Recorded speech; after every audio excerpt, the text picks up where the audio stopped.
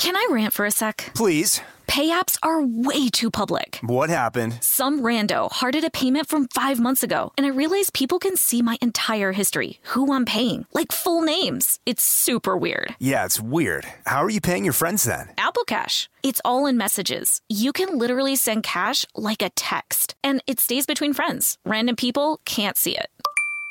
Did you just pay me $1 on Apple Cash? Shh. Services are provided by Green Dot Bank. Member FDIC. Terms apply. Happy Pride from Tomboy X, celebrating pride and the queer community all year. Queer founded, queer run, and the makers of the original boxer briefs for women, creating sustainable size and gender inclusive underwear, swimwear, and loungewear for all bodies so you feel comfortable in your own skin. Tomboy X just dropped their Pride 24 collection. Obsessively fit tested for all day comfort in sizes 3 extra small through 6X. Visit tomboyx.com. When you think about the future, what kind of technology do you envision? Whatever the future holds, artificial intelligence will undoubtedly be at the heart of it all. Join Graham Class as he hosts Season 2 of Technically Speaking, an Intel podcast, and hear from the minds transforming healthcare, retail, entertainment, personal computing, and more with the help of AI. Tune in every other Tuesday and explore the latest technology that's changing our world today and creating a more accessible tomorrow. Listen to Technically Speaking, an Intel podcast on the iHeartRadio app, Apple Podcast, or wherever you get your podcasts. Welcome to Stuff Mom Never Told You from HowStuffWorks.com.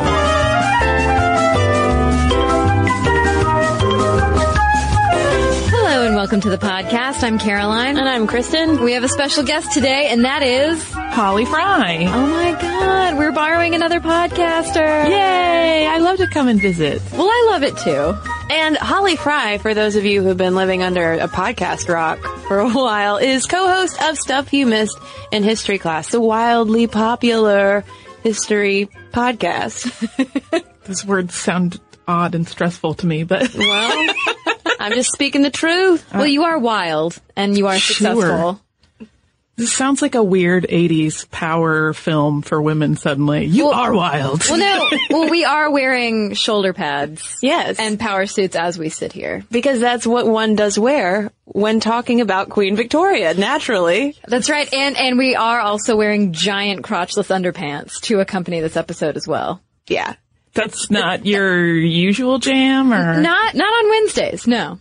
Not usually. All right, then. Yeah, but no, that is a reference actually to Queen Victoria's underwear. I'm not just throwing out random panty references. Yeah, and if people listen to our History of Panties episode, they would know that. Panties, underpants. We did a history on undergarments way back when I first was on history, when Sarah was still here, and we talked at length about that. And if you want, I have a little soapbox about Queen Victoria's undergarments and some of the press coverage they got. I definitely want to hear this. I absolutely think that this is relevant to today's conversation. I do want to throw out there that this is, ladies and gentlemen, Queen Week on Stuff Mom Never Told You. We're talking about Queen Victoria and also a female queen of Egypt, a female pharaoh. So Hatshepsut, who I don't think wore bifurcated garments as her underoos. As her underoos, yeah, if she even had underoos. That's right. I doubt she did. Well, Holly, should we kick off with your soapbox? Should we start off talking about underpants? Please. Is that a weird place to start? I am the underwear lady. No, it comes up all the time in the history podcast because I like to talk about clothes and fashion. And I really do like to talk about foundation garments to a degree that might be suspect to some. But so one of the things that happened a couple years ago, there were numerous little pockets of quote news, I'm doing the air quotes, about sort of the discovery of this pair of pantalettes that had been Queen Victoria's, and they talked about the amazing girth and how huge they were, and because it had like a 44-inch waist. This is off the top of my head. But here's the thing. That doesn't mean her waist was 44 inches. She was stout. I mean, I'm not saying she was willowy, but those undergarments, one, the whole fascination that people have with them not having a closed crotch, that is an issue of necessity to go to the bathroom. Yeah. And that is also why there is so much fabric at the top, because if it were fitted and they had to go to the bathroom, it would actually be more difficult to kind of maneuver things out of the way, but they had all of this extra fabric that they could kind of pull up around their hips so that when they sat, there was much reduced risk of getting any of their underthings dirty. Oh. So there was a lot of drawstring there, gathering in an awful lot of fabric at that point. Yeah, but it's because of that news article that came out talking about her underpants. That now anytime anyone says Queen Victoria, in my head I have this weird split screen mental image of Queen Victoria, like in profile in some of those photographs where she was very sad and in mourning, and her underpants. Well, she's the only person. If you say like Kristen Conger or Holly, and I just picture your faces, not your underpants, because I've never seen them, I guess. But Queen Victoria, yeah, now I do. But no, Queen Victoria, I picture her face, like you know those cat like glamour shots where there's several pictures in one picture of a man holding a cat. Yes. Sort of how I imagine Queen Victoria in her underpants. All right. But anyway. That's sort of the danger, right, of being a public figure, is that history will kind of piece together a bizarre quilt of images of what you are. Yeah, and that, like, long after your reign, some podcasters are going to be talking about your underpants, or pantalettes, I should say. Which she would not want to have discussed. No. She definitely lived a stricter lifestyle where people did not talk about underpants. True, but she was also very forthright. When she died, and we'll maybe get to this later, we could go all over the map in chronology. Her youngest daughter, Beatrice, actually destroyed a lot of the Queen's journals because she thought she was just way too blunt and forthright and shared way too much information. It was way too direct because she wrote something like 2,500 words a day just as habit. Whoa. Just to keep her, writing voice, to keep her mind stimulated, to be documenting. I mean, she understood that as a sovereign, she needed to be documenting her days, but a lot of that is lost to us now. Oh, I hate that. Because Beatrice, and some of them, if I'm not mistaken, don't quote me on this because this is off the top of my head. I think there are some that still exist, but that Beatrice heavily edited. Like she kind of rewrote some stuff to make it a little more nicey nice and not so abrupt in certain cases and so direct in thought. Beatrice. Yeah, Beatrice is not, many historians will badmouth Beatrice. Everybody's the hero of their own piece, so I'm sure Beatrice had her own reasons. There's, surely fascination there, but it does suck that we lost so much of that record. Yeah. So Holly, one thing that I want to know from you is why you are personally fascinated with Victoria. Because that was the big reason why we wanted to talk to you today, because we said, hey, you should come on and talk about queens. And immediately you knew who you wanted to talk about because you love Queen Victoria. Well, now I know that you guys have not taken a good look at my desk because I have always had a picture of her on my desk. No, I haven't. I'm wearing a picture of her right now. I do see that. I love her. I have a bizarre attachment to her. And when I was younger, I think it first started when I, had sort of that small little gleaning of history that you get in regular history classes. And especially when you're a student like me who's maybe not always paying close attention. But I just love the fact that there was this woman who was, within these confines of a in some ways fairly rigid society, but she still really had a strong sense of self and a strong will. And her birthday's like the day before mine. So when you're like 16, 17, that seems super cool. And then, I think our listeners on history know, so I don't think I'm going to surprise anybody. I'm not really a kids person, and neither was she. Even though she had 9 of her own, like particularly babies really kind of ooged her out. So there's like a kinship for me there. And initially she really resisted marriage, which is a phase I certainly went through in my younger years. And then suddenly she met Albert and wanted to get married, which is exactly what happened to me when I met my husband. So there are just some parallels that make me feel a kinship, but also just, what a wealth of history. She's like the longest running female ruler, I think, in history. She did some amazing things. She really established so many of the really important parts of Great Britain's history in terms of like museums and public spaces. And a lot of that has to do with Albert, of course, but she's just fascinating, smart. Mm-hmm. I think people think Victorian and they always think buttoned up. But when you listen to like accounts of her grandchildren and stuff, she was hilarious and full of laughter, and she loved to paint, and she was very into the arts, and So there's a complexity there that I really love. I love thinking of her as somebody's crazy grandmother. Because you don't think of Queen Victoria as you barely think of her as somebody's mother. Right. But you definitely don't think of her as somebody's grandmother. And it's funny how if somebody is your own parent she was also sort of a tyrannical mother-in-law. In one case in particular that I can think of, but it's harder, I think, to get along with a difficult parent than it is somebody that you can just kind of dismiss and love as a crazy grandparent. Oh, yeah. Even if, she is the queen. But also I think, she has this image of being a very cold mother. And she certainly cared for her children. Her own relationship with her mother was so complex. And particularly after her mother died. Albert really tried a lot to kind of mend that fence between them and figure out a way that she and her mother could have a relationship going forward, particularly once they had their first child. It became really, really important to him. And, Victoria was open to that and they did sort of forge a relationship, but it really wasn't until after her mother died. And then she was reading her mother's diaries and letters that she realized that her mother was in fact devoted to her and loved her, had been maybe misguided in how she had raised her. And that really made her hate Conroy more than ever. Oh yeah, we haven't even talked about Conroy. Okay. So let's back up a little bit and let's talk about who she is, where she came from, how we even got her to be queen. So a few details. She was born May 24th, 1819 at Kensington Palace, and she was named Princess Alexandrina Victoria. And Alexandrina is kind of a different name for someone born in London.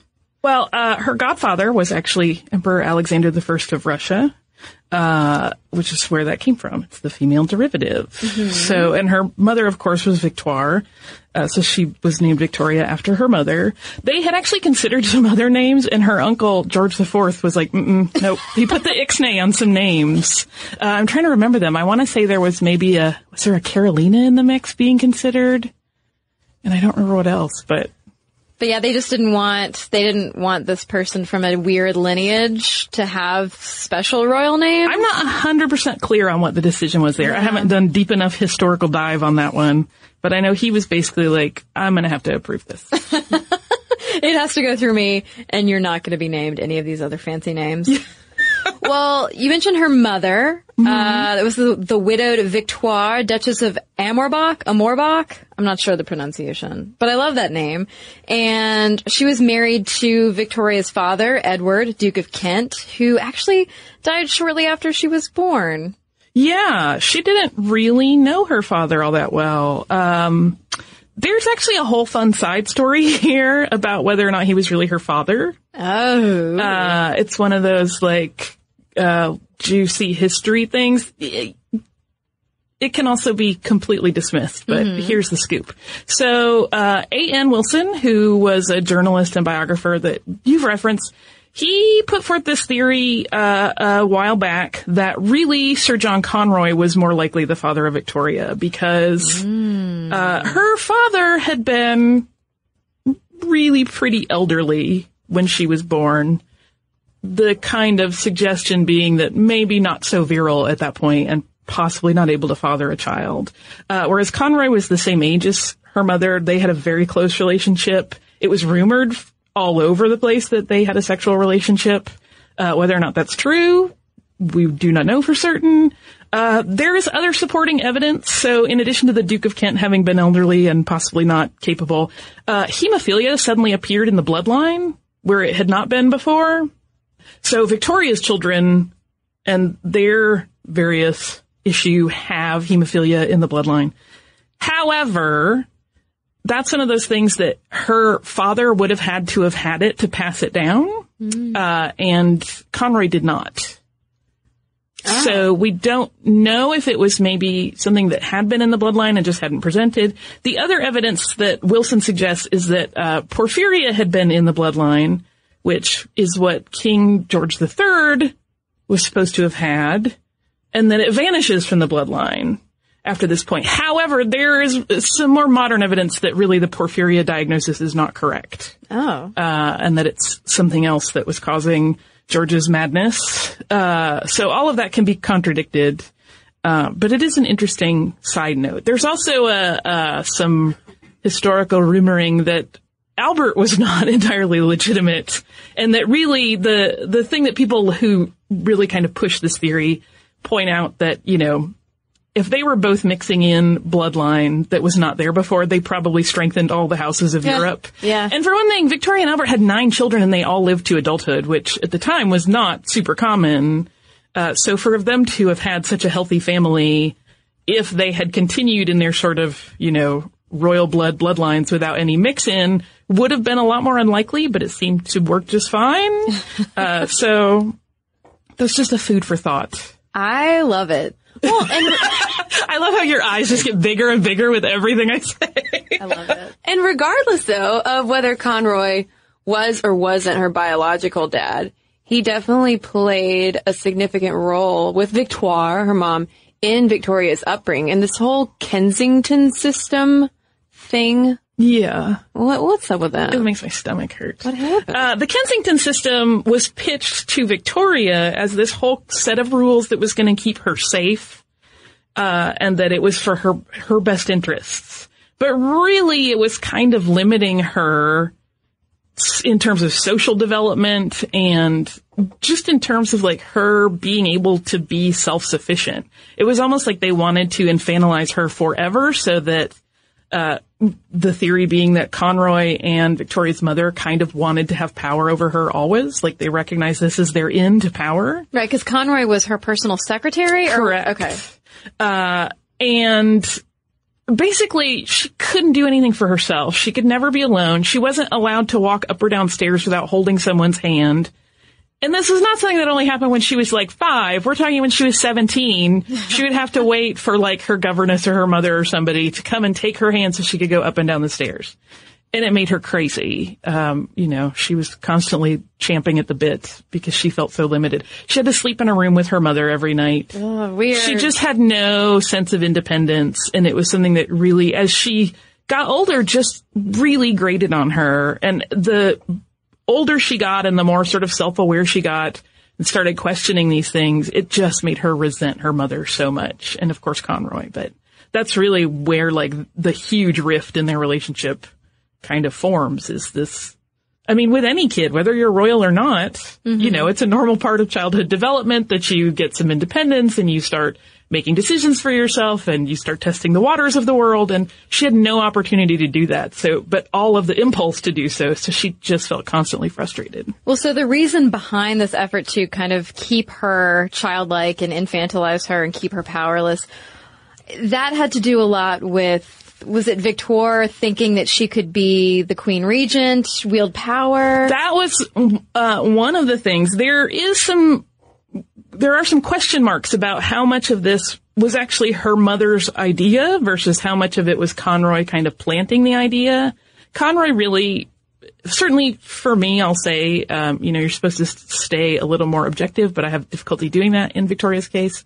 He kind of really does emerge, though, as the villain of the piece. I mean, the evidence that continues to stack up against him when you kind of analyze all of the various moves that were made around Victoria's life and kind of the strong hand he wanted to take in her upbringing and how he did.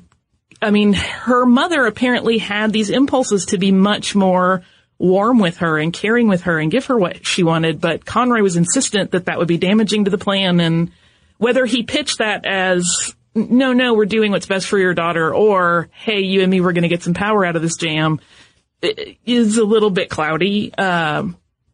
But he does seem to have been the one manipulating everything. Mm-hmm. Makes me think he's a weasel.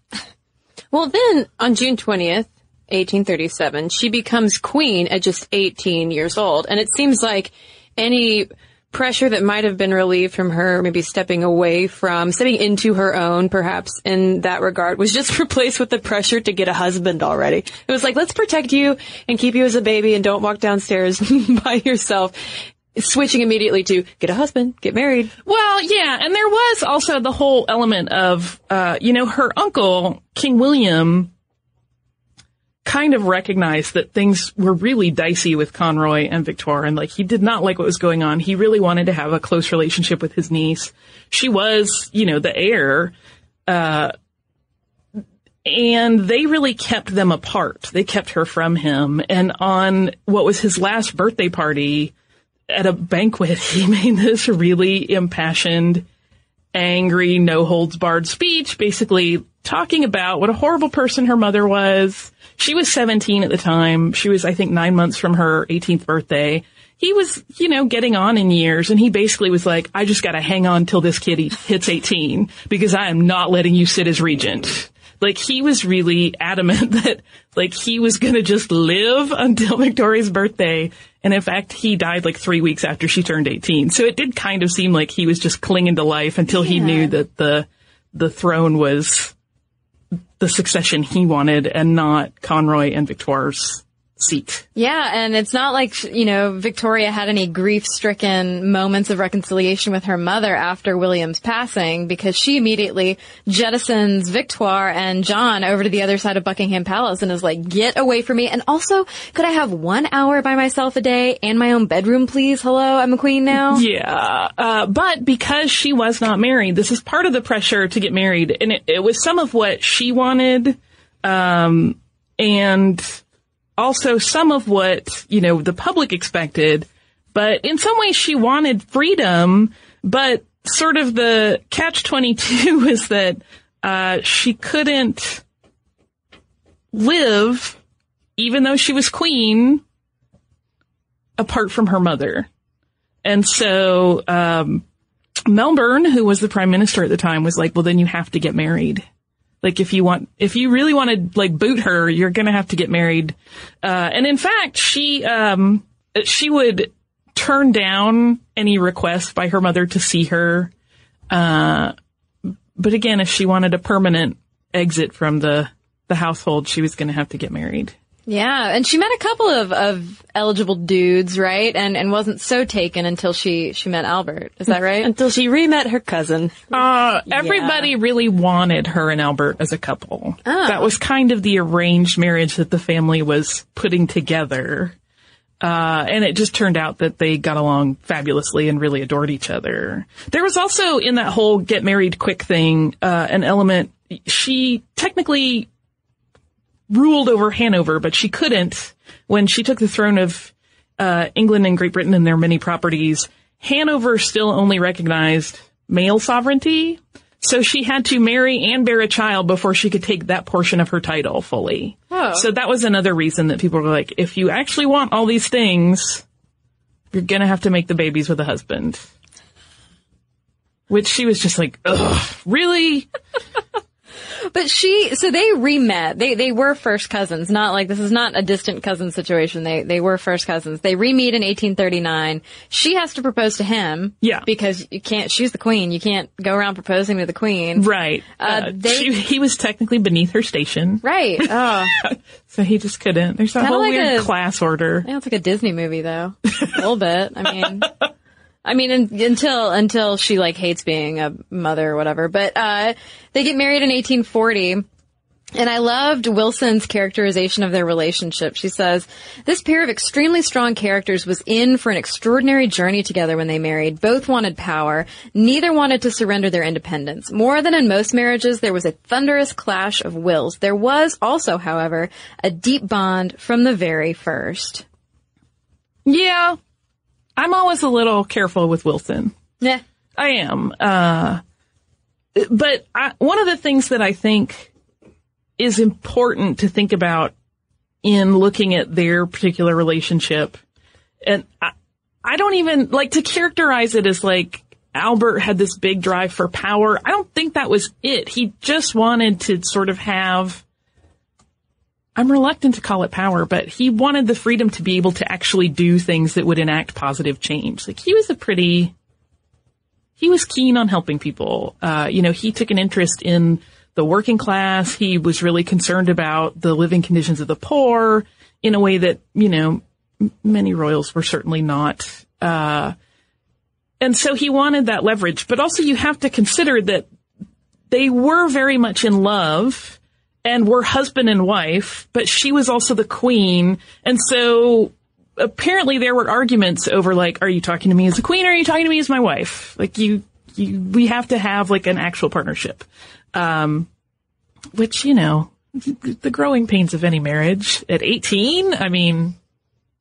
Well, that's like, with my fiance and me, it's like, are you talking to me as the podcaster or me as Kristen, babe?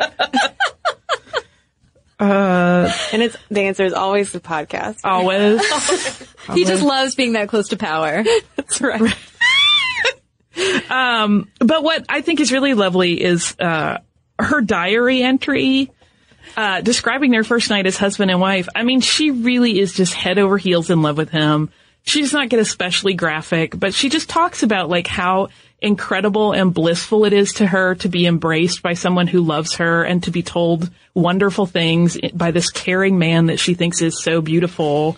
So, I mean, there is a lot of passion in that relationship, which I think because of the additional stresses put upon it by where they are in life, both being youthful and being the leaders of, a huge number of people, those are some stressors most of us never have to encounter. So it does make sense to me that there would be some arguments, especially since they were really, in many ways, intellectually equals. Mm-hmm. So it's a little tricky waters to navigate. Well, and it seems like, though, once she starts getting pregnant with her first of 9 children, she's essentially pregnant for the next, 16 years or something, that allows Albert to, he kind of has to step in and take over a little bit of her public life when she isn't even allowed to be seen in public when she's so far along. Yeah. And, her letters to her oldest daughter, Vicky, are a scream. I mean, they're such a read. And since we don't have a lot of her journals, in some ways that's really what we have of her thoughts on marriage and children, and it is very blunt. You can only imagine what was in the private journals. But she really is like, don't get pregnant right away. Don't do it. Like, I wish I had had just a year with your father alone before we started having children. And she talks about how she did not enjoy the early motherhood stuff. She doesn't particularly care for infants. She finds breastfeeding absolutely horrifying. There's a sort of a famous, it's a little bit of a misquote, where people like to say that she called her daughters that were breastfeeding cows.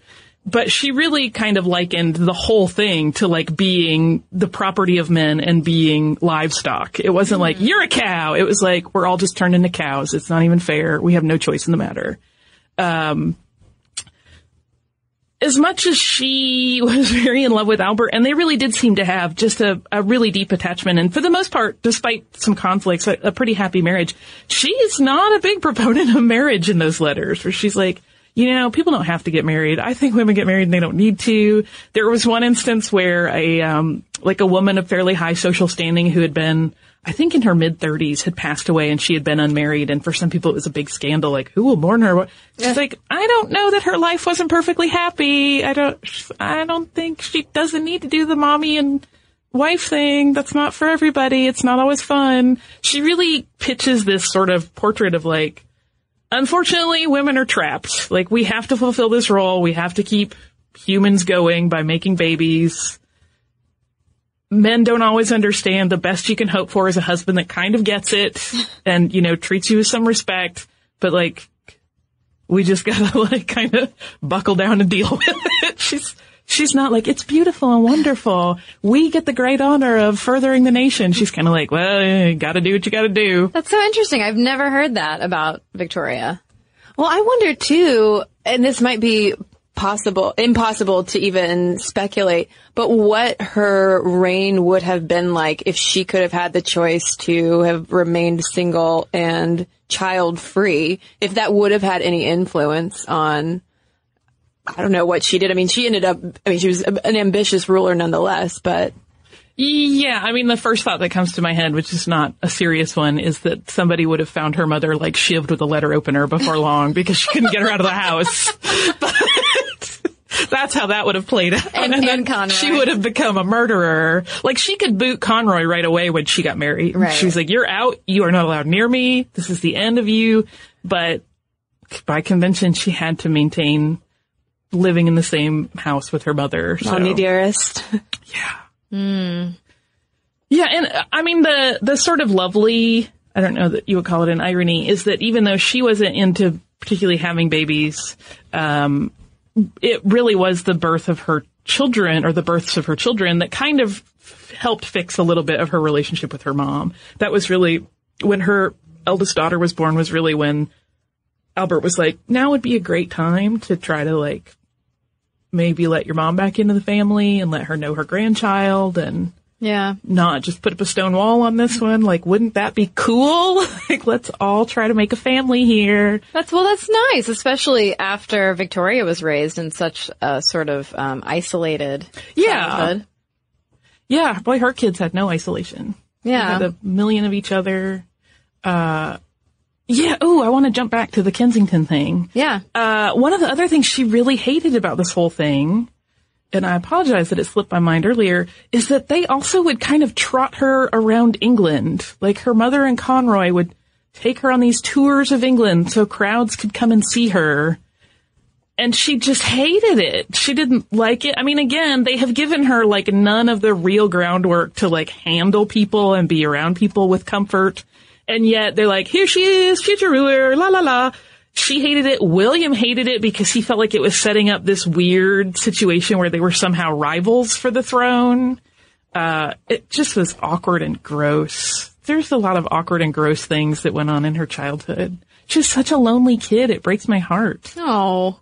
Does. Victoria. Yeah. I mean, it's like when I think about like how she sometimes struggled with like dealing with people and people not just doing what she wanted or being challenged. It's like, well, cause she never got social skill development time. Like, she was always having to like, she was doing the things when she was already queen that most of us figure out in like elementary school when we're fighting over Play-Doh. Right. Like, she was having to develop that social and emotional language as a ruler and how it would affect her rule and how she was perceived by the public at an age when she should have not had to worry about those things. And where were the people to walk her up the stairs? Right? Well, and her first diary entry after she takes the throne, I think the word alone appears like 5 times, but in like a really blissful way. Like, I'm getting to sit alone. This is the first time I've ever truly been alone. She's just so happy to have time to herself. It seems like given those circumstances growing up too, she lucked out so much with Albert being the gem that at least it seems like he was. It seems like Albert usually gets pretty glowing reviews when it comes to being a decent husband. Yeah. I mean, I think he was a good match for her in that he kind of had a gentler spirit. Like, he was no less smart. I mean, he was incredibly smart. And he certainly understood sort of the responsibility of their position. He was headstrong in that when he thought an idea was correct and like was going to do some good, he would really hang on to it. But he just had an ability to kind of smooth things out and kind of counter her episodes of, a little bit more rageful behavior at times and kind of just be like, okay, well, we're going to work through this. It's going to be okay. That does lead me to a question, though, about in terms of her little ragey behavior and missteps. Now, you mentioned we were talking about getting together for this episode that there was one particular misstep in particular that you wanted to talk about with Lady Hastings. Was that pre or post marriage to Albert? It was pre. So, and we should talk a little bit more too about how Albert was not super loved when he first came on the scene. Ooh. Like, her country did not embrace him as wholly as she did initially. But Lady Flora Hastings had been, Victoire's lady in waiting. Mm-hmm. So already mark against her. And she was a young woman. She started to develop a swelling of the abdomen, and this caused a lot of tongues wagging that she had been impregnated out of wedlock by Sir John Conroy. Always the villain. I mean, I feel like he's like a Disney villain. He just pops up in every opportunity of badness. And Victoria really kind of found these rumors juicy and delightful and believed them. And so she kind of helped spread them. She sort of wanted Lady Flora to undergo a physical examination. that was resisted for a while, but eventually Flora did acquiesce, and it turned out that the doctor found that she was a virgin. So already Victoria looked a little bit like a jerk. And then when Lady Flora Hastings died several months later, it turned out that she had a huge liver tumor. So then Victoria looked like a huge, mean jerk and like basically a schoolyard bully that had just, you know, created misery for this poor girl. That really, really did not help her standing amongst her people. Because she did look like a jerk. I mean, she spread rumors and was mean to this poor woman who was dying of a tumor. So how did she recover from it? Slowly but surely. And Albert was a big part of that. You know, even though he wasn't initially super embraced, he was a foreigner. He was, you know, there's just some, I don't know about this. Because he really worked so diligently to try to improve conditions for all of the classes of England, and Great Britain, you know, he started a lot of different sort of good works that kind of just slowly built up. There were also several assassination attempts, which, you know, kind of there is a natural public reaction even now. Like if a leader that is not particularly popular has an attempt on their life, people tend to rally to them and be like, no, you cannot do that to our leader, even if they don't particularly like them. One case, someone had shot at her while she was out in the carriage and missed, and they couldn't identify who it had been in the crowd. So she was like, I'm going back out the next day. Let's see if he'll do it again. And so that kind of made people go, man, she's cool. This woman is brazen. I like her. So, I mean, there were multiple little steps like that that kind of helped win the favor of her people back over. And then when Albert put together the Great Exposition in 1851, that was another huge thing where, you know, they basically, first of all, they built Paxton's Great Crystal Palace for it. We actually did a whole episode on that in Stuff You Missed in History class, which is just architecturally phenomenal. And it kind of brought this great level of culture. It was open to everyone. It was really cool. And then they used the proceeds from it to start the Victoria and Albert Museum. And Albert's whole thing was like, everyone should have access to culture. Everyone should hear beautiful music. Everyone should see art. Everyone should be exposed to all of these things. I don't care if you're working class.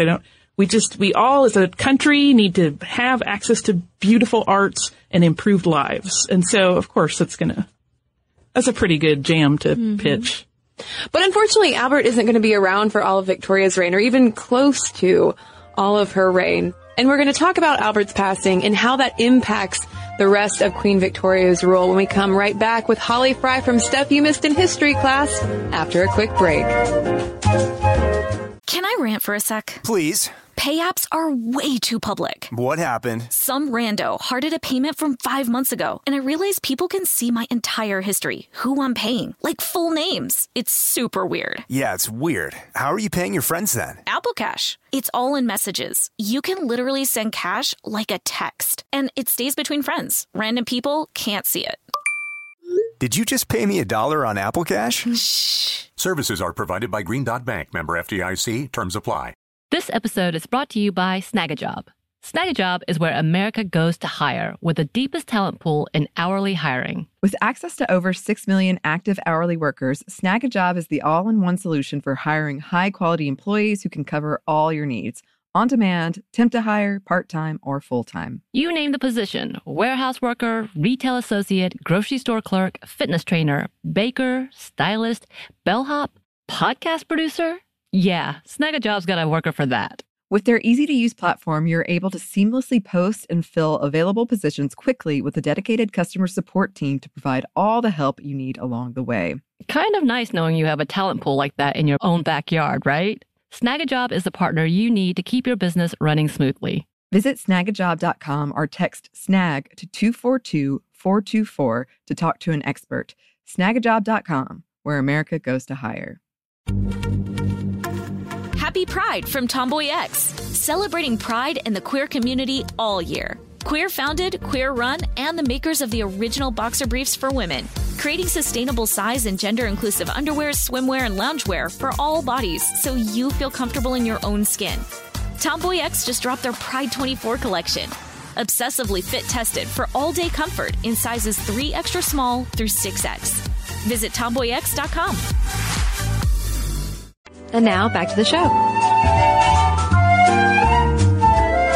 Okay, so before the break, we were talking with Holly all about Victoria's early years. Growing up, being isolated from other children, having to sort of grow up without knowing how to interact well with other people. But then she re-meets her cousin Albert. They fall in love. They've got this great, almost dual monarchy, productive partnership going on.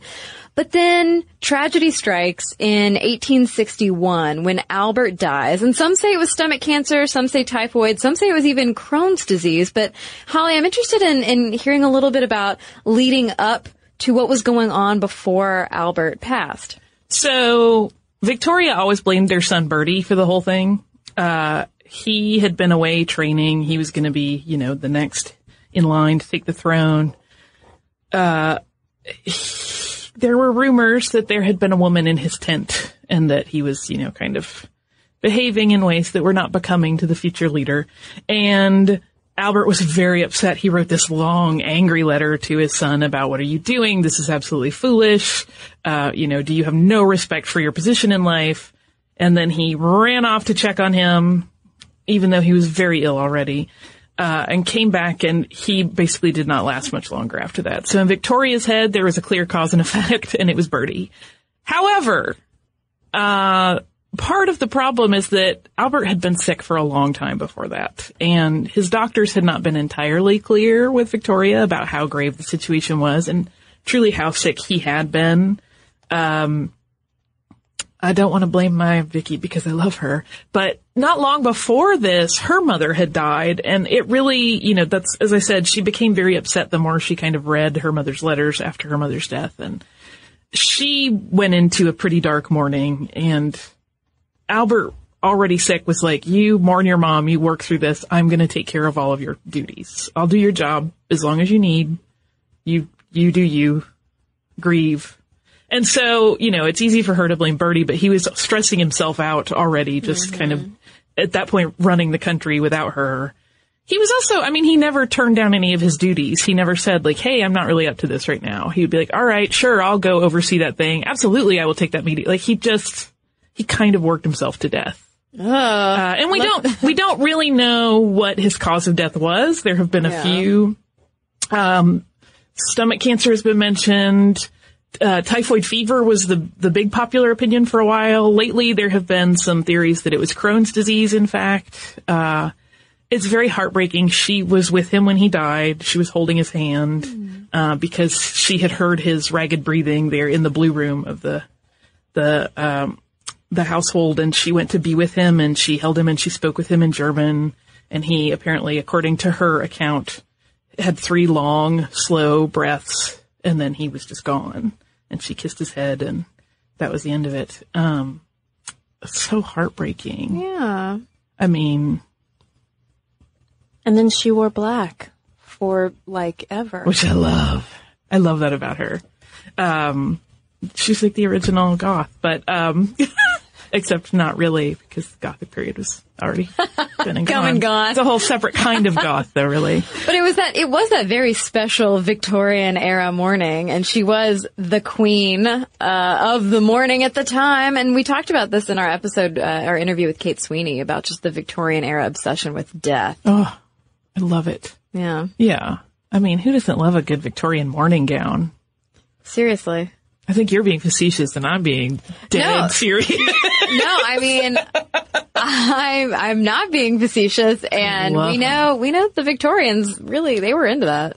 Well, and it was also the heyday of spiritualism, so she also got into seances to try to contact Albert. It seems like Victoria went, I don't want to say she went off the deep end because spiritualism was so common at the time, but it seems like she lost maybe a little bit of touch with reality for a minute. Well, she always seemed to have some pretty interesting kind of post-trauma reactions to things. There have been some suggestions in recent times that historians have made, based largely on the writings of Albert, actually, that she suffered from postpartum depression with each of her children, because Albert would talk about these fits she would go into, and she would just get so upset over the littlest thing. And, normally after the birth of each of their children. Whether or not that was postpartum depression or she was just angry she had another baby on her hands, we don't know. But she did tend to have pretty intense emotional reactions to things that happened to her. And so, of course, losing the love of her life, like this person, she said something after he had died that was the last person who could ever call her Victoria, was now gone. Like, she didn't really have anybody that was, her equal and her friend anymore. She was just the queen, and she didn't have that same level of camaraderie. People only knew her as her royal self at that point. So it kind of makes sense that she would maybe turn to some seemingly wacky ways to try to work through her mourning and frankly, I think all of that is hooey, but if my husband were to suddenly pass, I would be like, bring on the witch doctors, get me any sort of voodoo practitioner. Like, can I please talk to Brian again? Like, I'll do it. Whatever it takes, I'll do it. So I can understand how that would happen. Well, this might be a ridiculous question considering the era and also her station. But it sounds like she just didn't have any friends. I mean, that sentiment that there was no one else who could ever really call her Victoria, because after that, all of the focus seems to be turned to, like, in retrospect of us looking at her today, it shifts away from Albert and then it's just focused on her relationship with her kids. It doesn't seem like she had John Brown, who kind of turns into a little bit of a Conroy, it seems like, in terms of his control over her life. But it doesn't seem like there's any safe person for Victoria. Well, exactly. And I think, again, we're kind of painting a psychological picture that I am probably not qualified in terms of degrees and study to do. But when you think about a person who had this weird upbringing, not really all the social graces figured out, suddenly has a ton of power, has this marriage, this one person that gets her, nobody else. And then when she's grieving, she doesn't have anybody to comfort her. Mm-hmm. It's just like, at best you get the cold, there, dear. Yeah. But that really was when Albert started to get the glowing reputation. Because, again, similar to how, once things happened to her, like assassination attempts, she would gain some sympathy, like, once Albert was gone. And she was just, she commissioned, I think it was a 5-volume biography of his entire life. And, she really, at that point, lauded him as this amazing loss for the country and really for all of Europe. And so other people were like, yeah, he was great. And he was. He did some incredible things. So that's really where his PR gets really, really good after his death. Like, people start to realize, what a great man he was in many ways, and certainly in sympathy with her.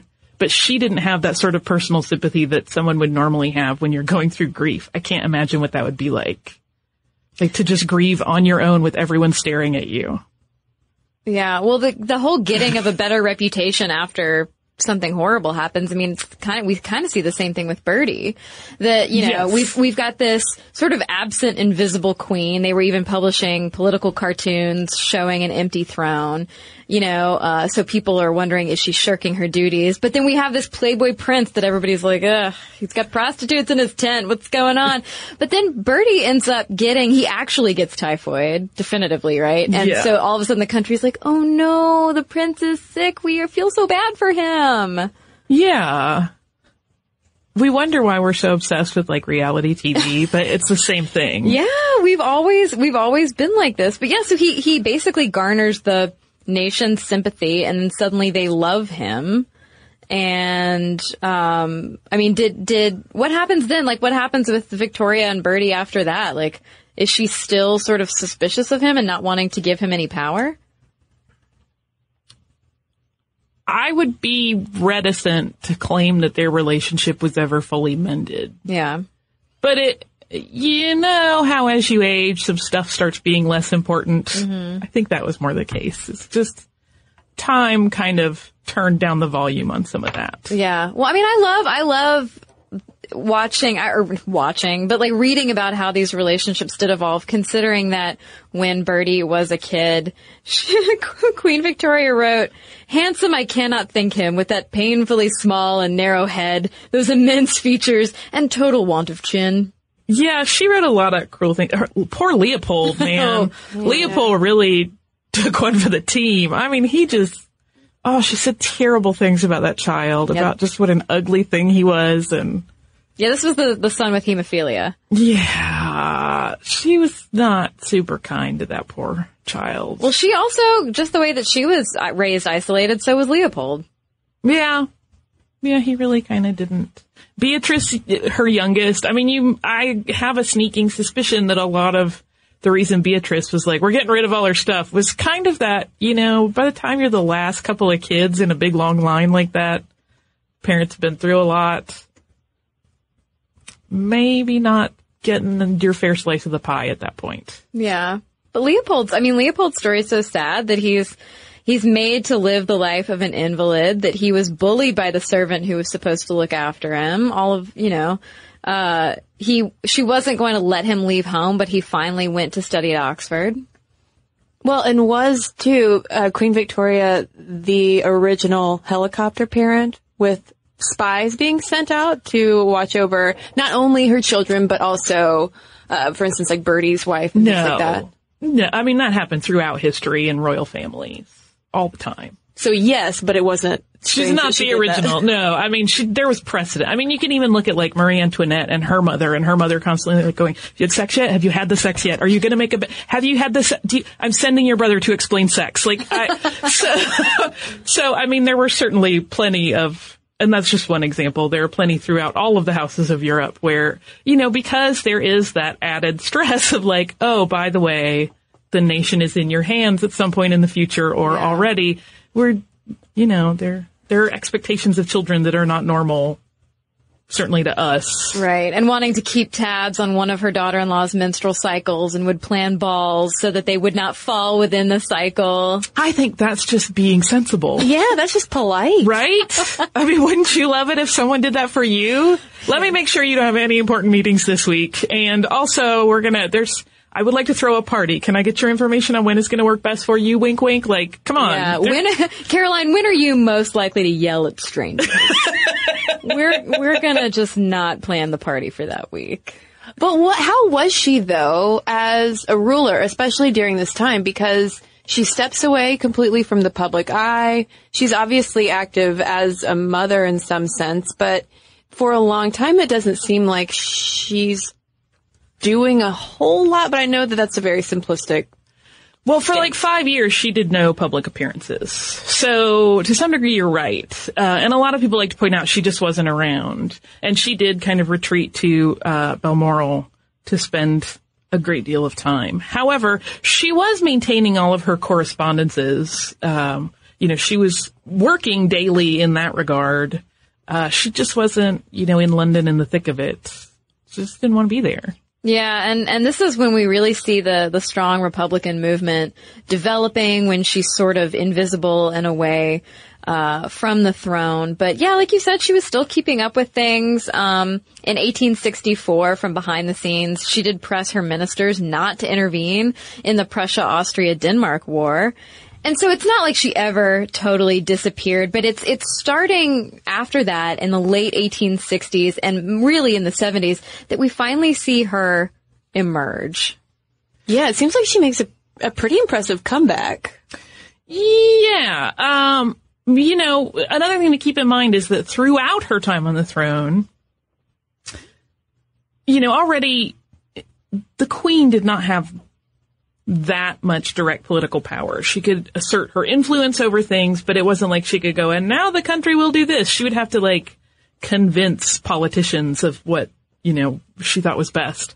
And slowly over her entire reign, the power of the throne was being chipped away. There was one bill after another that was introduced that kind of, again, would reduce incrementally what the royal family was capable of doing and what their power was. So a lot of people like to say, and then she vanished and the Republicans rose in the vacuum. And it's like, that's not entirely accurate. There's a number of moving parts there, and it's really more of a slow kind of wave and an ebb rather than just a direct cause and effect. So, Holly, are you referring to more of a constitutional monarchy developing, basically where she's kind of supposed to remain above party politics? Well, theoretically, it already was. Albert also really pushed her to like follow really what she thought was best and not get involved in the party messes. There had been some missteps early in her reign over that. Like at one point she was supposed to, when some parties changed out, get rid of all of her current ladies and replace them with those that were in the same political favor as the then ruling party. And she was like, nope. And that really caused a lot of problems. Whereas Albert was like, you have to stop doing things based on party lines. You have to just try to, be a good leader and think about each topic that comes up and each problem that comes up, like as a human that is smart and can, objectively look at a problem and sort it out. So she tried to get more and more away from that, but the power of the monarchy was being chipped away regardless. Mm-hmm. So it kind of got to be more constitutional monarchy, but it already was. So what inspired her then to come back, more or less, especially as we mentioned in like the late 1860s and 1870s? Well, she ruled, as we know, for a very long time.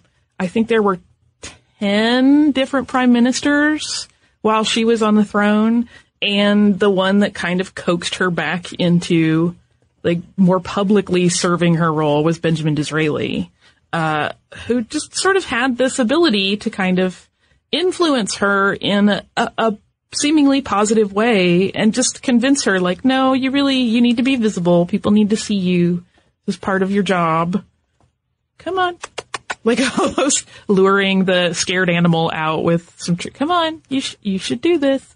But of course she wasn't really a scared animal, and I think that kind of helped her get over that last hurdle and back into the swing of things.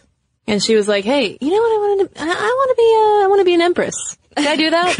And I don't want my daughter Vicky to be an empress. I want to be an empress. So let's talk about India.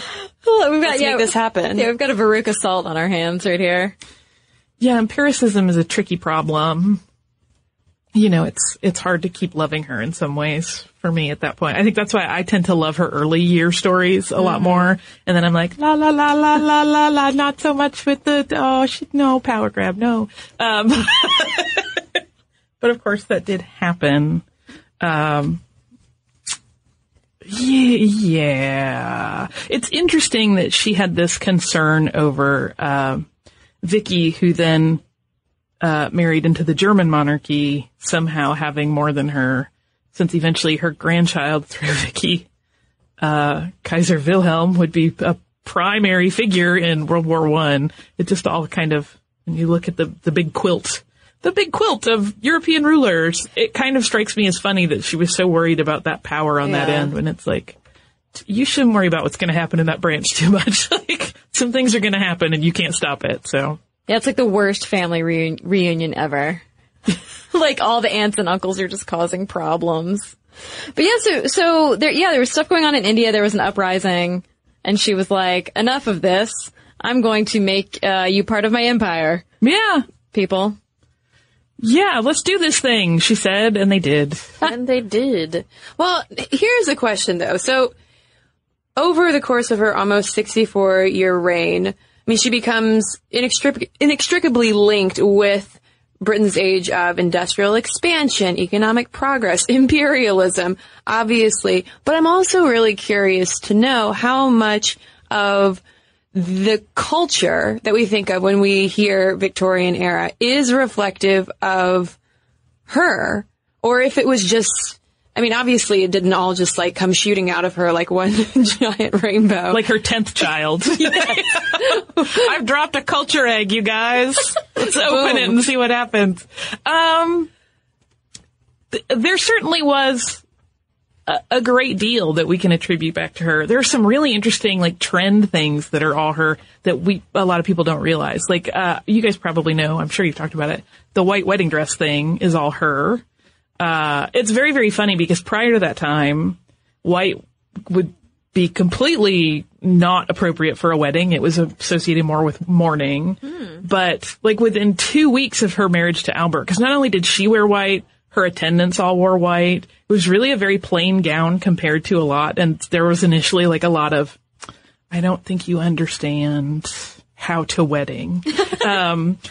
But like 2 weeks later, fashion books were like, everyone knows that white's the best. It was just suddenly like, obviously this was always the best color for a bride. But the other thing that a lot of people don't realize, Christmas trees. That's largely Victoria's doing. Her mother, it's more of a German tradition to have a small tree at Christmas time. And her mother had some. I think she would bring yew trees into the house. But at this point, to bring a tree in the house in Great Britain was like, what? But then once she married Albert, she really wanted, particularly their first Christmas, for it to be very welcoming and to feel like home for him. So she did the big tree. And then when they had the kids, they kept the tree thing going. And now everybody has a Christmas tree. But that was not de rigueur prior to her. So it's an interesting sort of cultural legacy that she's left us. But what about the lifestyle? Kristen and I talk about Victorians a lot on the podcast, as I'm sure you and Tracy do too, about everything was so buttoned up, like you mentioned earlier. Like, where does that come from? I think there's just that sense of propriety. And I think if you want to trace it to her, again, I think you always hear like, oh, it was very buttoned up, but then not really. Yeah. Like the Victorians were secret freaks. Like, yeah. And I think it's almost a really sort of lovely accidental mirror of Victoria herself, where she did appear so prim. And so, every image we have of her, particularly later in life, is that stern, we are not amused face. But then you hear her grandchildren say she was a hoot and she just laughed and she had a beautiful smile and she was hilarious. And even within her marriage, she was very into Albert sexually. They were very much in love. She had a portrait commissioned, which has come to light in fairly recent years, that was not especially scandalous, but at the time was downright, where her shoulders are uncovered. And because apparently he loved to watch her ladies undress her at the end of the day, because he loved when her shoulders would be revealed. He thought they were just beautiful. And so she had this portrait done, and it's lovely. She's kind of in 3/4 profile, and her shoulder is naked and her hair is draped over it. And so, I think that the echo is there culturally of like, no, everything's very rigid and strict, and except not so much all the time, Mm-hmm. So it's there's a dichotomy there that I think is very much reflective of who Victoria was. Yeah. I think that is interesting to bring up, that whole dichotomy, the buttoned upness, but then in private, the very open, loving, but also sort of kind of moody personality that existed. And I think that trend, we can see that going throughout her whole life. The fact that she, wasn't the biggest fan of being pregnant or having kids or raising babies, but she did love her children and care about every iota of their being. Yeah, which that's another thing she's often, I mentioned earlier, criticized for, but it's like she didn't really have a good model. Like she didn't. How do you piece together how to be a mom when you had two people telling you what to do every minute of your life? And, right. She just grew up a contrarian. It was entirely possible that with Conroy's and her mother's plot, kind of in their scheming, so to speak, that she could have very well grown up to be just like this yes woman, doing whatever they wanted. But instead they bred a contrarian who became the queen for almost 64 years. So. Yeah. That's part of why I love her. Yeah. I like her duality of person. But she pretty much stayed, once she reemerged into the public eye in the 1870s, she pretty much stayed there until her death in 1901 after a series of small strokes. But she was, don't worry people, she was buried next to Albert. Yes, and it was what she had inscribed on the mausoleum for both of them. It's so sweet. Farewell, best beloved. Here at last I shall rest with thee in Christ I shall rise again. It's very sweet. Still in love. Yeah. They had a good one. That was a good lucky match. So Holly, to sum it all up, even though it's kind of impossible when it comes to Queen Victoria, what do you think is her number one contribution to history, if you could only pick one? The cultural institutions she and Albert set up. Victoria and Albert Museum is still just amazing. It has more than 2,000 years worth of art and relics, and, there's constant research going on because of the seeds that they planted in the mid-1800s that are still bearing fruit. and, that people are still learning from. So for me, that would be what it is. But also, I really like a good bustle gown. Yeah. Just going to say it. Well, Holly, thank you so much for coming on the show to talk about Queen Victoria. Thank you for having me. It's been so fun. And for listeners of ours who don't already listen to Stuff You Missed in History Class, where can they go to find out more about you and the podcast? They can go to missedinhistory.com. We have all of our episodes and our show notes go up there, all of the archives. So from all of the hosts previous, Tracy and I have been there about 2 and some change years. But there were certainly many before that. So you'll discover all manner of crazy things, everything you ever wanted to know about Egyptian embalming and various medical diseases. All diseases are medical, Holly. Various diseases and how they were treated. There's a lot of astronomy and science history. And lots of history of other queens and empresses as well. Yes. We love all the royalty. Even the crazy ones, especially the crazy ones. This episode is brought to you by Snagajob. Snagajob is where America goes to hire, with the deepest talent pool in hourly hiring. With access to over 6 million active hourly workers, Snagajob is the all-in-one solution for hiring high-quality employees who can cover all your needs. On demand, temp to hire, part-time, or full-time. You name the position: warehouse worker, retail associate, grocery store clerk, fitness trainer, baker, stylist, bellhop, podcast producer. Yeah, Snagajob's got a worker for that. With their easy-to-use platform, you're able to seamlessly post and fill available positions quickly with a dedicated customer support team to provide all the help you need along the way. Kind of nice knowing you have a talent pool like that in your own backyard, right? Snagajob is the partner you need to keep your business running smoothly. Visit snagajob.com or text SNAG to 242-424 to talk to an expert. Snagajob.com, where America goes to hire.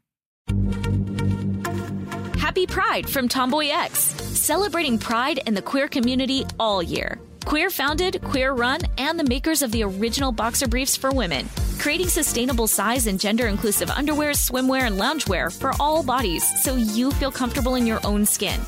Tomboy X just dropped their Pride 24 collection, obsessively fit tested for all day comfort in sizes 3 extra small through 6X. Visit tomboyx.com. As important as choosing the right destination when traveling is choosing the right travel partner. Eugene Fodor. Gene, was Budin. Much of the joy you will find on the road comes from the person you share it with. So you write the books, Gene, and Vlastar runs the business. I understand now. It is a wise man marries a wiser woman. But be careful and choose your travel partner well, because the worst trips result when 2 partners have 2 different agendas. Get down! I'm not stupid, Gene. Something is going on, and it's high time you tell me the truth. Freeze, Americano! Gene, run! So travel before it's too late. Your money will return, your time won't, and we're all too quickly approaching that final destination. Listen to Fodor's Guide to Espionage on the iHeartRadio app, Apple Podcasts, or wherever you get your podcasts. So head on over to missedinhistory.com. And hey, if you have thoughts to share with us about Queen Victoria or your favorite queen, you can tweet us at MomStuffPodcast, email us at momstuff@howstuffworks.com, or message us on Facebook. And we've got a couple of messages to share with you right now. Well, I have a letter here from Sarah. She says, I just wanted to say thank you for all the work you ladies do in the podcast. I really enjoyed the thoughtful and lovely discussions you guys have. You've brought up a lot of topics that I've never really given much thought to. Slut-shaming, victim blaming, and rape culture especially.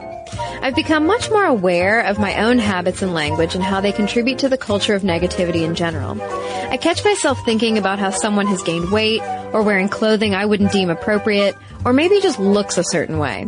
I'm making a sincere effort to change how I look at people and at the very least not to vocalize negativity I may be thinking about something as trivial as someone's dress. When I catch those thoughts coming on, I make an effort to turn it into something positive. A girl wearing an outfit that I and others would probably think is too tight for her figure turns into, I'm glad she has that confidence. You go, girl. It takes a lot of practice, but I feel like I'm contributing in some small way. I don't have children yet, but I'm hoping that will change this year. And I've put a lot of thought into how my children will be raised, about the kind of society they'll be raised in, and about how I'll keep them safe and confident and able to rise above the unreasonable expectations of society. So thanks again for the enlightening and fun podcast, and keep up the good work. And thank you, Sarah, for writing in. Well, I've got a letter here from Maddie, and she writes, long-time listener, first-time writer. I love the podcast so much, and I'm really excited to have a reason to write in, especially about something like this. I live in Ontario, a province in Canada, she notes. And our current premier, the U.S. equivalent would be a governor, is a woman named Kathleen Wynne. She's pretty cool for a few reasons. She's the first female premier of Ontario and the first openly gay premier in Canada. She's also made it very clear she's a proud feminist. She's shown this in a number of her policies, the latest of which is an extensive plan to combat sexual assault and rape culture, which has the title, It's Never Okay. The plan includes things like improved sex ed to teach kids about healthy relationships from a young age, more pressure on universities and workplaces to improve and continuously update harassment policies, increased support for existing treatment centers, and training for police, mental health workers, and Crown prosecutors. There's even funding for artists to create work about gender inequality and rape culture. The government has also produced an ad which highlights the importance of speaking up and stepping in when you see assault happening. I've included a link to an article that contains the ad so you can watch it and read more if you want to. Maybe even post the video on the Facebook or Tumblr page. Again, love the podcast, the YouTube channel, and especially you two. I'm so excited to be able to share this kind of awesomeness with you. So thanks, Maddie, and we will indeed share that video on our Tumblr, stuffmomnevertoldyou.tumblr.com. And if you have emails to send our way, momstuff@howstuffworks.com is our email address. And for links to all of our social media, as well as all of our blogs, videos, and podcasts with this one, you know where to go. It's stuffmomnevertoldyou.com. For more on this and thousands of other topics, visit howstuffworks.com.